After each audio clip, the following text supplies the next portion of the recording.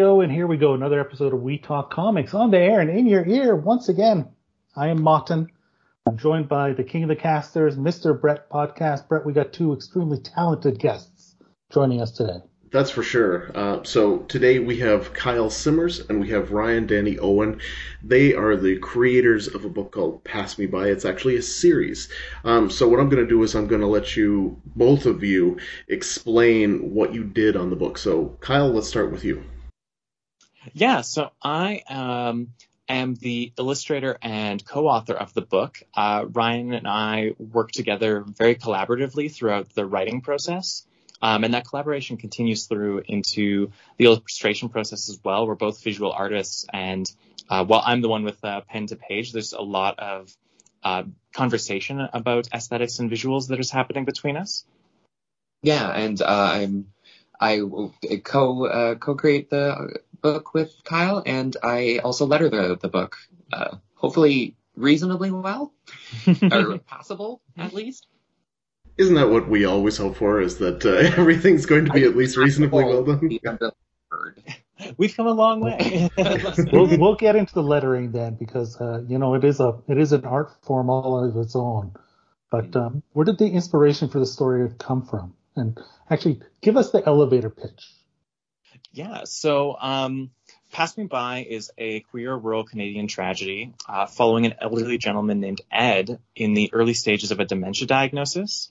With our second title releasing, our book takes on a dual narrative exploring Ed's present struggle with this disease, relationships with community, while he's sort of forgetting the basic things that he does every day, what he orders every day at a diner. And our split ventures into Ed's memories, specifically into the 1970s when Ed went on tour with a glam rock band. And that's encapsulated in our book, Pass Me By Electric Vice. The inspiration for this story comes a few years ago, back when I was in art school. At the time, my maternal grandmother was in the early stages of a dementia diagnosis, or of dementia rather. And it was a thing that my whole family was experiencing and coping with. It was something that was pretty difficult for me to process at the time. And so I did a little comic that was like trying to find the light in the situation and trying to like feel my way through what was happening to family. Ryan and I ended up working together on sort of some refinements that I was doing to this throughout my last year in university. And there was a real creative chemistry there. We had some really complementary ideas about how to tackle this very sensitive subject. We were both dealing with disease and with depression, disease in our families and depression in our own lives. So I think we took like a pretty tender hand to the content we were dealing with. And then particularly digging into Ed's past and into this sort of queer exploration that was happening. That kind of parallels a lot of what was happening personally in our lives as well. And it's a lot of the material ends up being sort of mined from personal experience. I don't know if you want to add anything to that, Ryan. Yeah, that's a lot. No, I don't have anything to add. that's a lot of it. Sorry. That's one way to go. Now, when you got started, did you kind of realize how big a process it would be, and how long did you spend on the Gone Fishing volume? Yeah, I think not at all. Not quite. I think I had imagined that I would be able to illustrate a whole book in a year, and I was going to be 5 years in and out. And we're now 5 years in, releasing book 2 with some good distance to go. But I think that's a point towards the series rather than against it. Mm-hmm. We've grown so much as people throughout that time, and I don't think that the story would be half of what it already is and what it's growing to be if it had happened as quickly as originally intended. So then when you were kind of putting it together, I guess, and then as you were kind of going through the art and then all the script, like, how much did you change things in the story? How much did you kind of throw out original concepts? And when that growth happened, what did it do to your original concept? What did it do?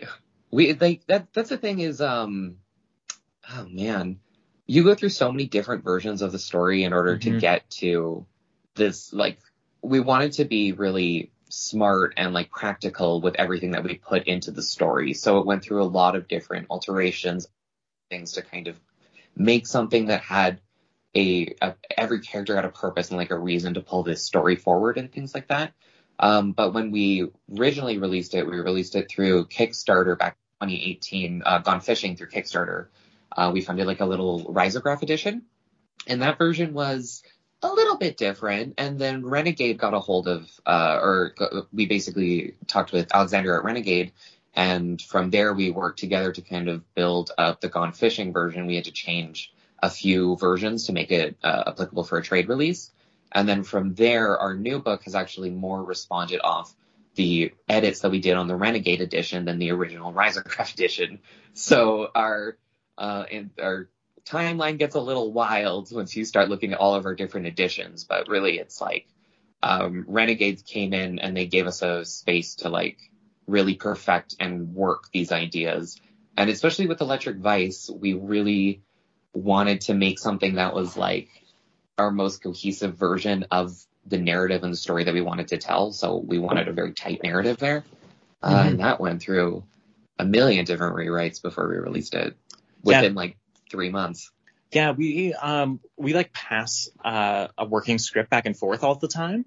So it's constantly under revisions. You know, I've have huge chunks of like later books that I've written that like we'll come back to and like grab like a little piece of this works and that works. The rest of it is bad. It's gone. Yeah, we kind of have like the skeleton of the whole story arc laid out. We really understand where we want these characters to sort of end up, but we leave space in that as we're writing those books in the subsequent years, you know, there's room for us to bring the experiences that we've had since we started working on this into that story. So there's enough structure there to keep us like focused and stable, but we definitely give ourselves a lot of room to let the story reveal itself to us in its most beautiful way. Mm-hmm. And actually, that's one of the things I really appreciate about the book.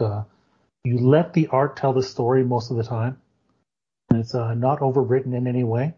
It's paced very nicely. I'm sure that a lot of this is the help of the editorial team at Renegade Arts Entertainment. Alexander and his crew, I mean, what did they teach you during the process? What have we learned? I mean, there's been a lot that we've learned. What haven't we?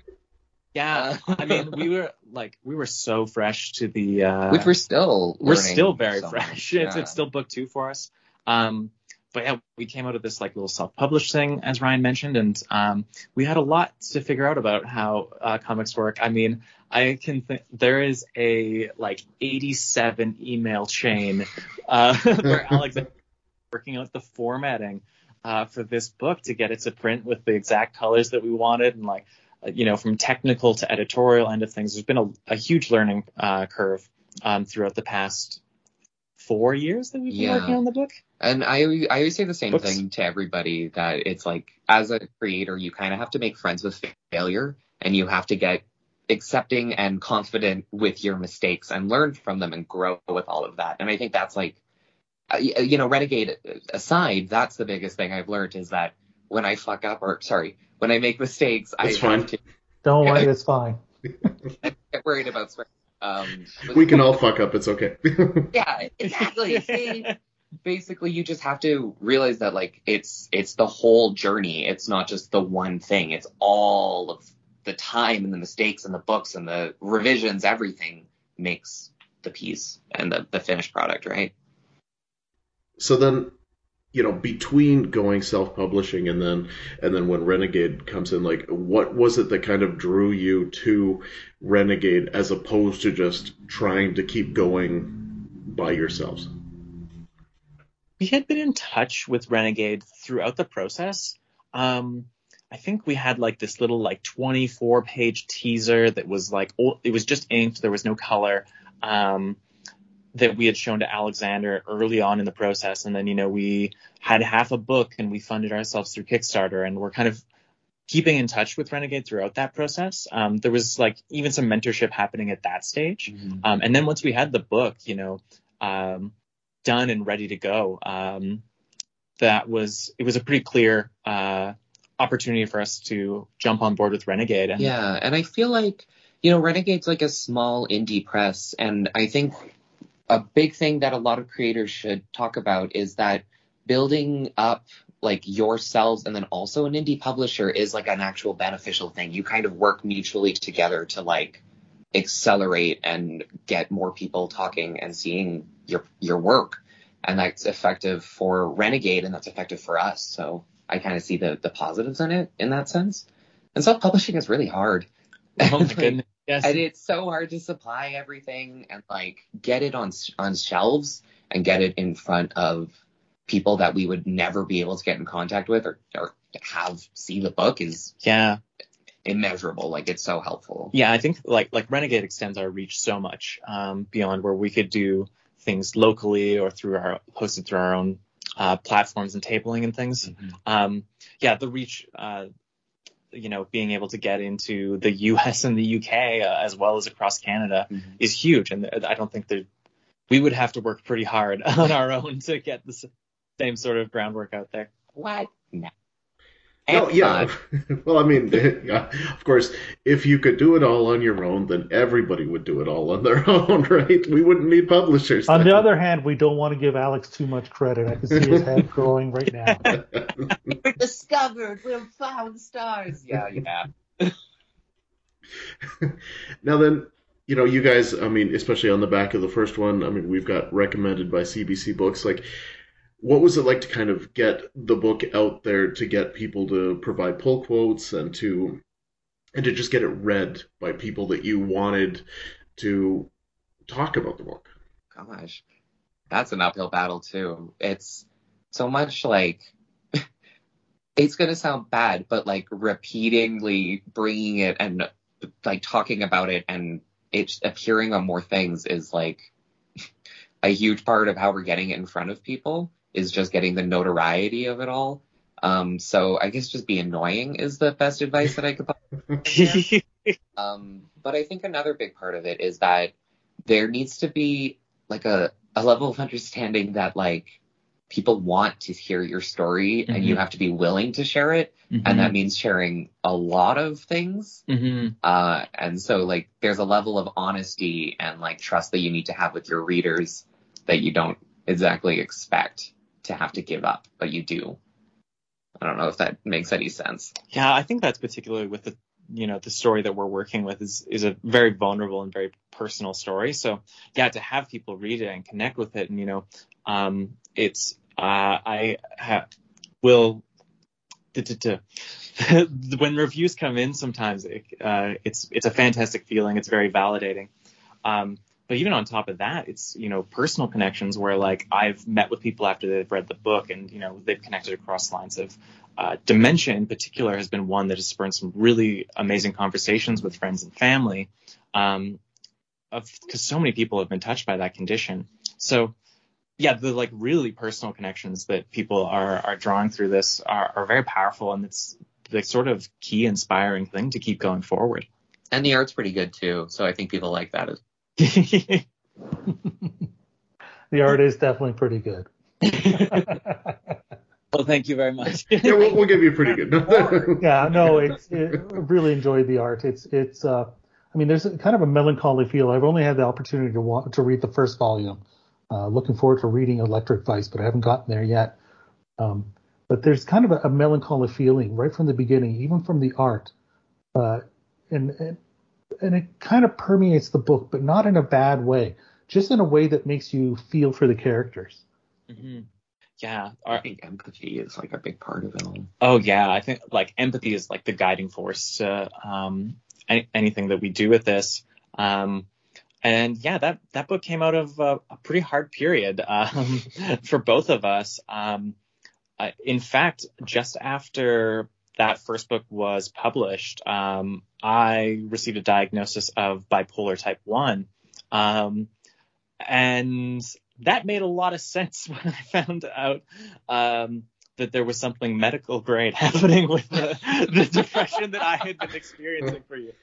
It was something that I very much needed to express and to feel like understood in that place. And like by carving out that vulnerable story and, moving forward with it, we're moving into different places and we're like kind of charting a way out of that territory.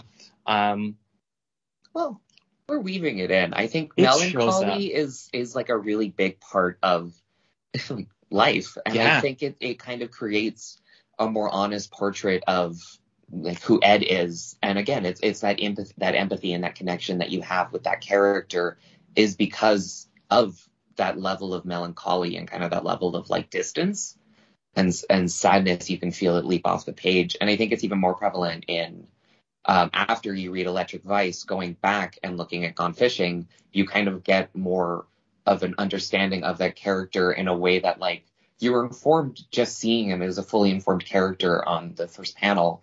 But then when you look at Electric Vice, you get this whole new concept and this whole new context to like who that character is and their experiences. And that's why we do the whole series, I guess. Yeah, we kind of set up some expectations in book one and then work to subvert them in the subsequent books. One of the things that actually helps the art and helps the feel of the book so much is the coloring. And you mentioned that, you had a specific idea of the look. Why don't you go into kind of the process of the colors for this book? Yeah, so that stems out of our original production, which was done in risograph. And risograph printing is a process that's a lot closer to silkscreen than it is to digital printing. It's this process where I have two colors that I'm able to use in various transparencies and I'm able to overlap. So in our first book, those two colors are treated kind of separately. And the pink is actually used as a way of like highlighting the things that help Ed place who he is and where he is when that's becoming increasingly difficult for him.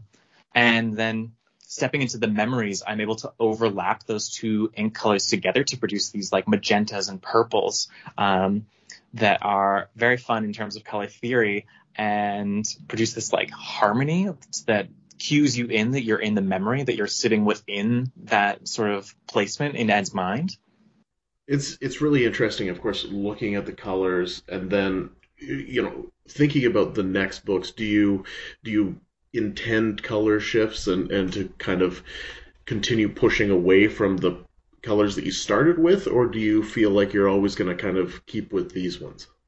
Well, I have the way that I've built the book, I actually still have plenty of room to grow within this two color palette, where everything that I've done in book two is sort of produced between like up to like 100% pink to 50 teal. And I have this whole range that actually pushes into like navy blue, which is left for me to explore. And that's something that we're looking to start bringing in with book three and creates even another sort of like place and time within the narrative. Mm-hmm.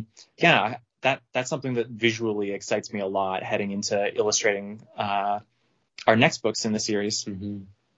So the glam rock side of it, is that something you guys already had a familiarity with? Were you fans of glam rock from the 1970s, or was there just a lot of research that you put into to try and give it an accurate feel? Both entirely for me. I was a huge fan. I grew up on all sorts of much music, biopics about bands and things, and I really had gravitated towards that sort of music at an early age, but came back around to it in this series in a serious way, digging in a lot into the research side of things. I started looking a lot at rock photographers who would go on tour with these bands, guys like Neil Preston and Mick Rock, who would tour with Queen, Led Zeppelin, Bowie, and get amazing shots on film photography. And a lot of that I actually am directly referencing in the illustration that I do throughout the book. That research aspect was a really fun part about setting this as a period work. Mm-hmm. There's portions of the book that are inspired by 1970s Vancouver. And so I was using Google Street View and composite photography from the Vancouver City Archives to figure out what buildings would be around and how to make this thing feel like it had that real history to it. Mhm. Was it difficult to find all of that archival stuff? Like how much digging did you have to do for some of the research? I had to dig a bit. You have to find your way through some pretty clunky websites when it comes to archives. But there is a lot of digitized stuff up there, so I didn't have to like visit in person. Mhm. And yeah, it's usually like a mix of like Google will only take you so far, and then you end up on these like weird, like almost like GeoCities type web pages that just amazing photo archive. Like, yeah, there's a fair bit of digging around. That's a part of the process that I have a lot of fun with, actually. Well, let's get into the lettering a little bit. Oh no. No, just because as you go into the second volume and as you're trying to present glam rock and that lifestyle and that the music in that era, I imagine that the needs that you would have to do as a letterer changed from the first volume. So the songs were done actually by Derek. Like the typography that's in the songs were done by Kyle's brother Derek.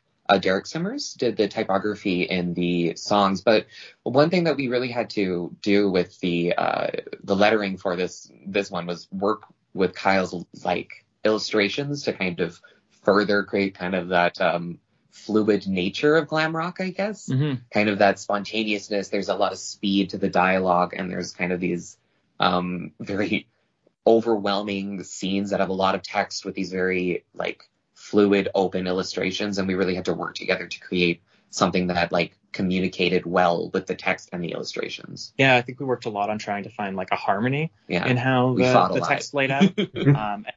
And then, yeah, my brother is also an illustrator.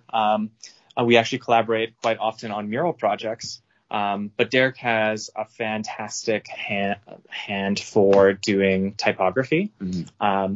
And yeah, we work together to produce the like lyrics where like the band is performing in a pretty fun and exciting way. Yeah, and it's fun too. In it's a funny joke because I have a degree in drawing and like no physical idea how to draw. Like literally, if you put a pencil in front of but you make a sculpture. I can make a sculpture. But a thing that I also do is I do a lot of automatic writing and a lot of poetry in my practice. And a lot of the text looks very similar and like references elements of my practice and like things that are in my handwriting and things like that in kind of all of our handwriting. So it's like a really nice marriage of a lot of different styles and a lot of different people. Yeah, like even our title text on the cover of the book is done by myself, but that's done while looking at text work that I have of Ryan's hanging around my house to like kind of have that unified feel. I don't write well, but it looks very interesting. And of course, you guys were also embraced by the Kickstarter community. You funded your first book through there. I think you had about 175 backers, somewhere in that range. The second volume, you raised even more money. It must feel good to be kind of feel part of that community is there to support you already. Yeah.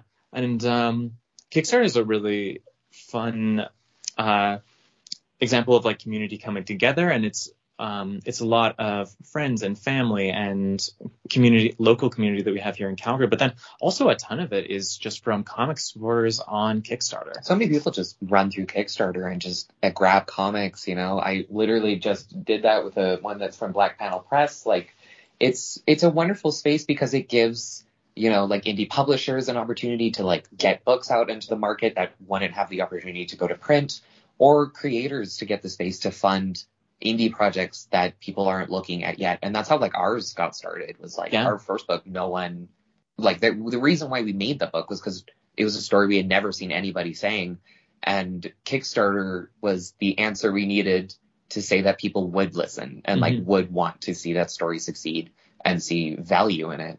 So there's a lot of benefits to Kickstarter. What we basically did is like, with all the funding that we always get, we always immediately put it back into the book. And like, you fall into a lot of difficult pitfalls because you are doing a creator run thing with Kickstarter that like you have to really hold yourself accountable for everything that goes on. But it's a invaluable space and like difficult, but invaluable. Yeah. And I mean, go ahead. And it's allowed us to do a lot of things. You know, that's where we got our start. I don't know that we would be where we are without Kickstarter. And then it's also allowed us to produce a special edition of Electric Vice. The process that I mentioned earlier, risograph printing, we were able to fund a small edition of 200 books that are produced in that format, that have these like very neon fluorescent pinks that you just can't match with offset like CMYK printing. We can't even photograph it. It's such like a ridiculous tone of pink. It's so frustrating. You can't, like, when you get them in front of you, they just glow, and I feel like RGB screens don't even do it justice. You post it on Instagram, they're like, is that the same book? And you're like, no!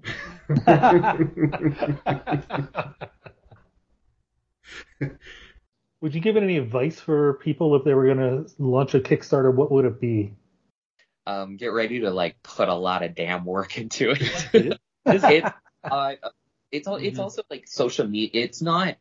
I think we have this creative idea in our heads that like if we have the money, a thing just exists, and it can be. Mm-hmm. But it's a process of like social media, managing, talking with people, meeting other creators, developing graphics, social, like emails, all kinds of things in order to build that thing. Mm-hmm. But you have to remember that, like, if you see a value in your story, there's value in your story, and you have to demand it. You have to like push it out there. So I guess demand it. Be ready to put in the work, but it's valuable. Yeah, your stories are valuable. It's worth fighting for. What then did you learn from the first one to the second one? I've learned so much, just like artistically and in terms of like visual development. I think I've grown so much throughout the process. I've learned a lot about what I can do with these colors. I've learned a lot in terms of gesture and pacing and expression. On the visual side, there's been a ton of development that I think shows up pretty evidently in the read itself. Yeah, what have I learned? I've learned to a lot of things, but mostly I've learned that like I have to trust myself when like I have a moment of panic where I'm like, am I being ridiculous and like trying to pursue comics, trying to pursue anything related to like art and creation that like it's good to be worried and like question yourself, but you kind of just have to jump into it and like really go for it. Gotta trust you gut. Yeah, there's value in doing it, right? Art is the most valuable thing to me in the planet outside of family and friends. I believe it's what separates us from any other thing. It's what makes us human. So Absolutely. You know, it's important to pursue that. And I think we've noticed more than anything right now in this time is like creation and like sharing things with people is so crucial and important to like growth and community and stuff. And it's nice to see. How did you know, I guess, when each of the volumes was done? I had deadlines. Now we're just like...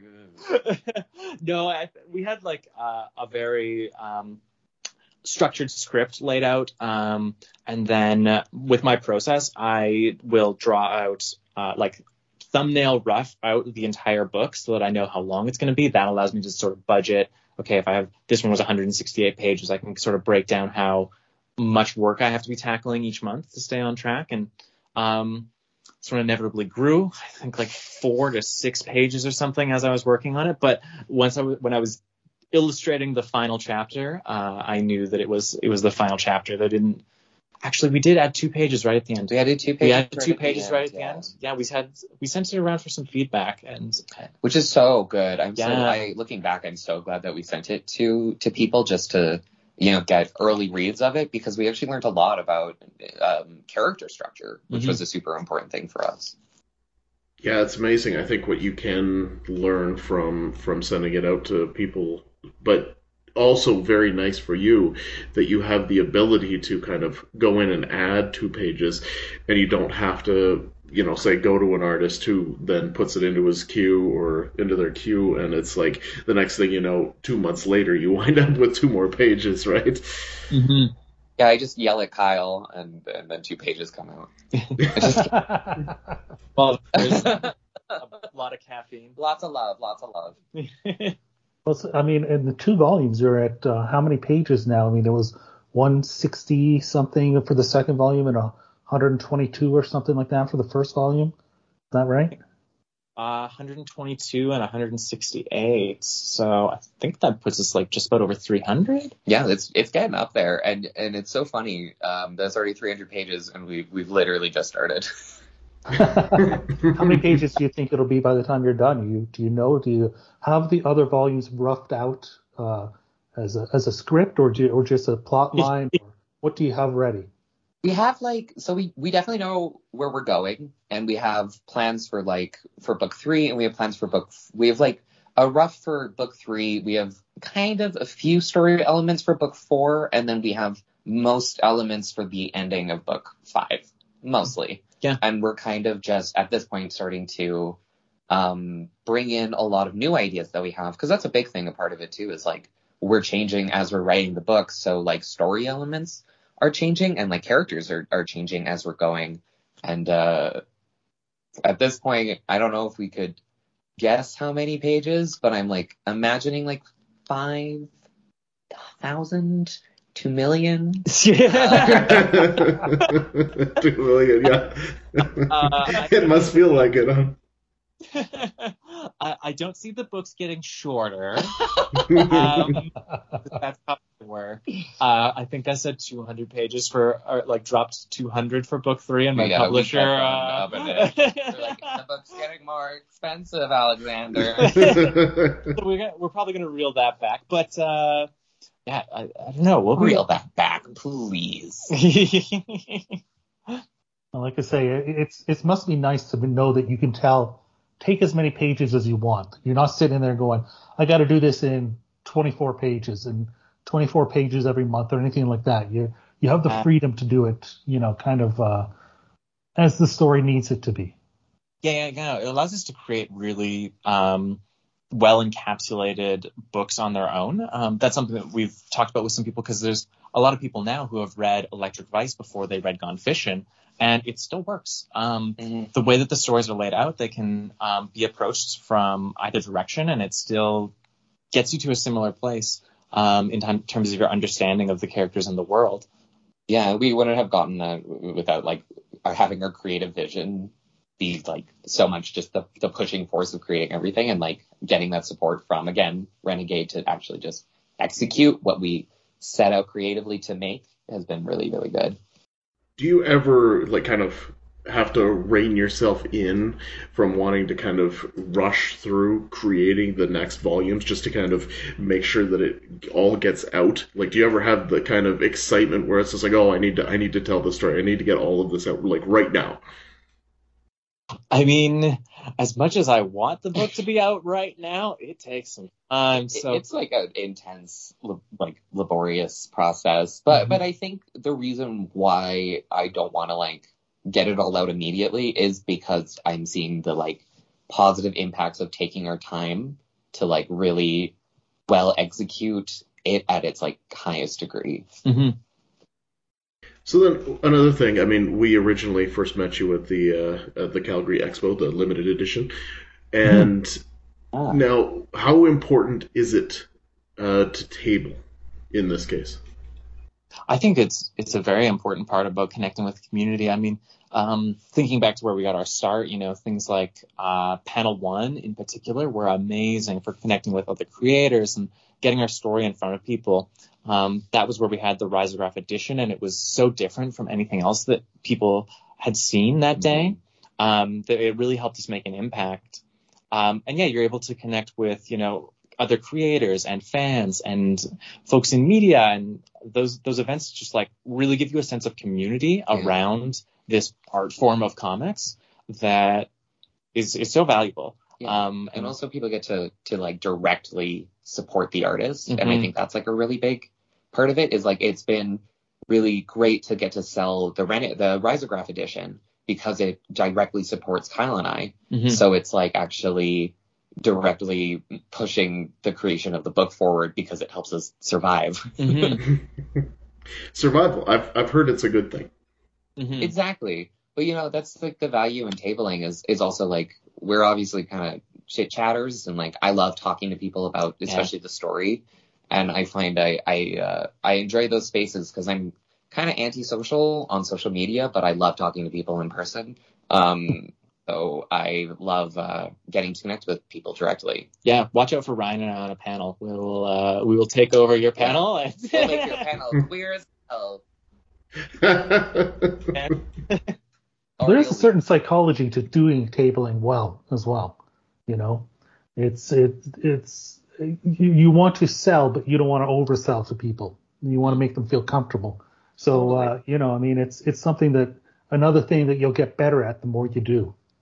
Yeah, I like when I was writing this book, I was like first getting into the drag scene, and I from there was really learning not necessarily how to sell a book, but like sell a performance, and like really connect and present something to people that they would want to not run away from you.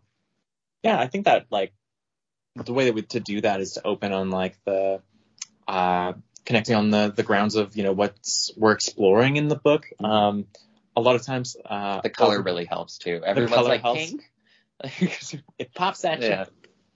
Well, I do think it's really important to have those elements that absolutely stand out because, I mean, there is so much color. There's so much everything at comic shows that pop out. So it's just like, how do you separate yourself from everything else surrounding you and to make it cut through for people to come through and buy from you?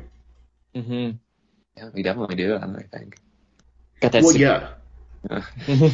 Yeah, exactly. The book itself, I mean, it is so striking, and I think that is a definite boon for you guys. Oh, thank you. I think one of the things that really I think is important for people to know is, while it's described as a queer rural Canadian tragedy, everybody will find this relatable. I think that's a really very impressive. The way that you guys have been able to make it relatable to everybody. Yeah, I think we're trying to bring in a lot of intersecting experiences in what we're exploring in that world, and that is really intentional. You know, that's to bring folks in to read a story that has these elements that they might not encounter a lot in media around them. Kind of bring some shared empathy to those disparate worlds. Yeah. I think like where our experiences are different, they're also very similar. Mm-hmm. And like a lot of people share a lot of similar traumas or experiences or experiences with disease, especially now that it's a story that a lot of people can connect to and find their own bridges towards it, you know? Again, like to bring it back to empathy again, you know, that's kind of the core thing, right? That, you know, people can have these very different experiences of the world in terms of material circumstance or anything, but, you know, we're all human and we all feel the same emotions and we all, you know. It's not written just for Canadians. Yeah. Canadians only. Well, and that's exactly it. You could transpose. I mean, you say a Canadian town, but you could transpose it anywhere in North America, essentially, and it could be like, you know, outside Seattle. It could be outside Texas. It doesn't matter. It's because it's a human story. Mm-hmm. Absolutely. Well, guys, I want to thank you so much for coming on the show. And I want to give you the chance right now to tell everybody where they can find the books, how they can keep up with you, and just, you know, promote the heck out of your book. Yeah, so both of our books are available across Canada, the US, and the UK. I always recommend going to your favorite local bookstore. If they don't have us in, they'll be able to order us in. But we're carried at a lot of shops, particularly around Calgary. We're also available online through our publisher's website, Renegade Arts Entertainment. And if you're interested in Risograph and want to see what a fully silk-screened book looks like, you can check out my shop at my website, kylesimmers.com. Awesome. Well, I do want to go and have a look at that. Did you have one of those at the expo? We didn't have them in yet. My printer was just hand. So these are all done by hand also. Oh my goodness. We have a printer out in Ontario who hand manipulated like 6,000 to 7,000 sheets of paper. Oh, All like cut and collated and then bound by a bindery out in York. Mhm. But yeah, they're a major labor of love, both in terms of the illustration that I do and the formatting to make that happen. And then Yeah. And like no one makes risograph books. No. yeah, no, I've seen like a 30-page zine before, but I've never seen anything produced at the scale that we are. Mhm. all right, way to go. Let's be insane. Well, Only- thank you. Thank you That's the- both. Really, it's been a wonderful chat. So amazing to chat, and I've really enjoyed this discussion. Yeah, me too. Yeah, I'm, for sure. I'm glad to hear you guys got something out of panel 1. That makes me very happy. I had a great time. I That miss one's it. great. Yeah. Yeah, it's a great thing. Well, thanks so much, and we wish you nothing but the best in the future. And we look forward to seeing you on the convention circuits, and certainly look forward to reading Electric Vice and the rest of them. Absolutely. Look forward to seeing you both. Awesome. All right. Bye now.